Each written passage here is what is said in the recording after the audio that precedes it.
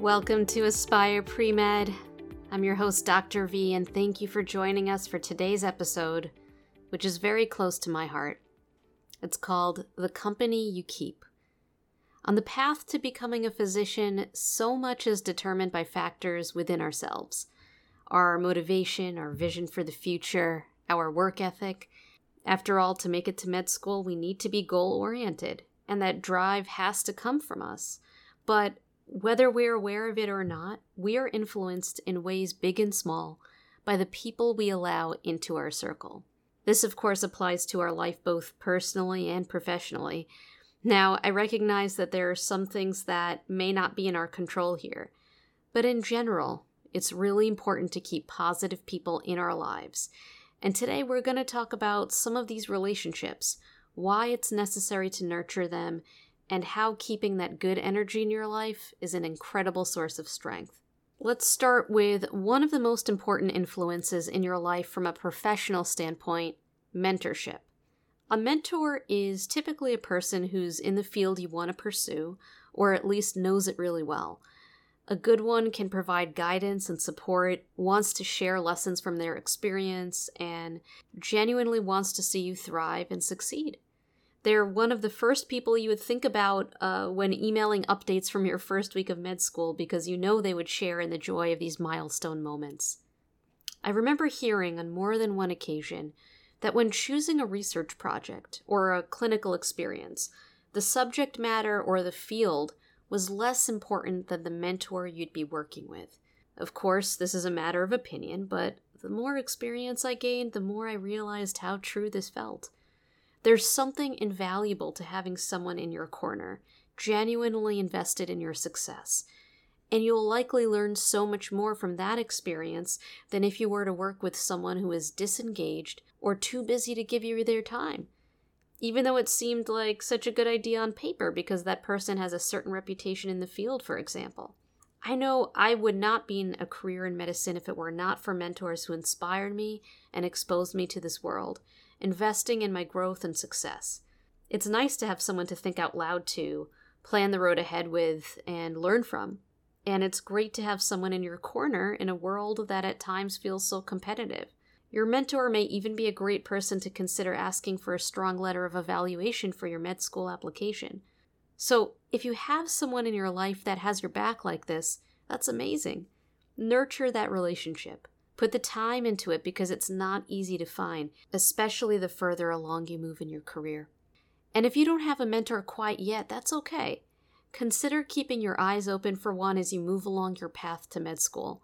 For all the reasons I just mentioned, it may be a wonderful thing to have and would be a great resource when things get tough. So who might be a good mentor?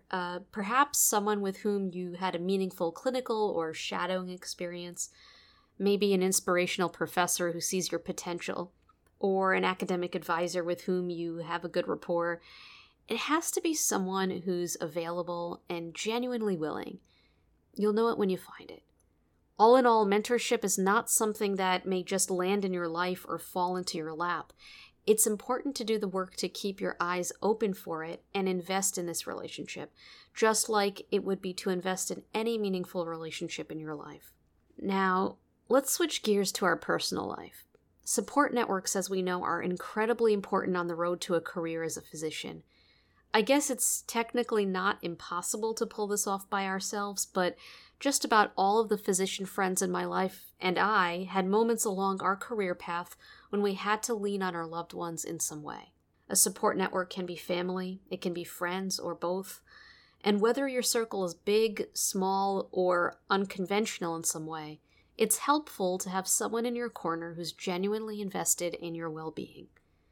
Like seeking out a good mentor, this may not always just land in your life, and it may take a little searching and effort to find it. The good news is that as a student, you're surrounded by people in the same boat, and one of your greatest sources of support may be sitting right next to you. But I want to run something by you. I don't know about you, but I remember when I was a pre-med student, things just felt so competitive. I didn't like that atmosphere at all because it just wasn't my personality. I remember waiting outside the lecture hall minutes before an exam and just popping headphones on and listening to music. It was a way to escape and find peace in what felt like a sea of nervous energy among the students around me. Now, don't get me wrong, I believe these were good people, but I don't remember there really being a spirit of camaraderie and collaboration in those pre-med years among a lot of my peers at that time. It was strange because we all wanted the same thing and we were going through similar trials and tribulations. Maybe this was just my experience. For me, I remember a noticeable shift once med school hit. There was this new culture of generally looking out for one another and collaborating. Of course, not everyone was like this, but in general, my classmates didn't feel like competitors anymore, but more like colleagues. It was still hard work, more work than pre-med, if you could believe it. But that change in tone, this sense that we're in this together, really helped many of us get through the academic rigor. And while there are exceptions, I still generally feel that sense of community and collaboration to this day. When you go to a conference, for example, it's really buzzing with that energy. It's really cool. So I'm curious to know from you, what's the atmosphere like where you go to school? I recognize that the spirit of competition in the pre-med world may come from the fact that in the back of people's minds is the fact that a percentage of students who apply to med school don't get in. And that's scary. But I think it's important to realize that especially on the micro level, when we help our neighbors succeed, that doesn't mean we have to fail. If it hasn't happened already, I genuinely hope that there's a culture change in which everyone can feel supported by one another. And if that's too lofty a goal, maybe you could at least find just one or two people in the same boat and be in one another's corner. It might make the process feel so much more compassionate. But I think there may be reasons to be hopeful too. I'm seeing a shift on social media, at least, in which pre-med students are offering messages of support and encouragement. I see you. And I think that's just such great energy to put into the world. So if you happen to be in a more nurturing pre-med program, that's amazing. And I hope you embrace that. And if not, I hope this may inspire some change, and you can find other like-minded pre-meds and post-bacs with a good heart just like you and nurture those relationships. I'm telling you, they're out there. As I alluded to before, things tend to change in med school, and especially in residency when you're in the trenches together. You're gonna go through a lot together and bond over that. And I'm finding that some of the closest friends I have in this world are people from that chapter of my life.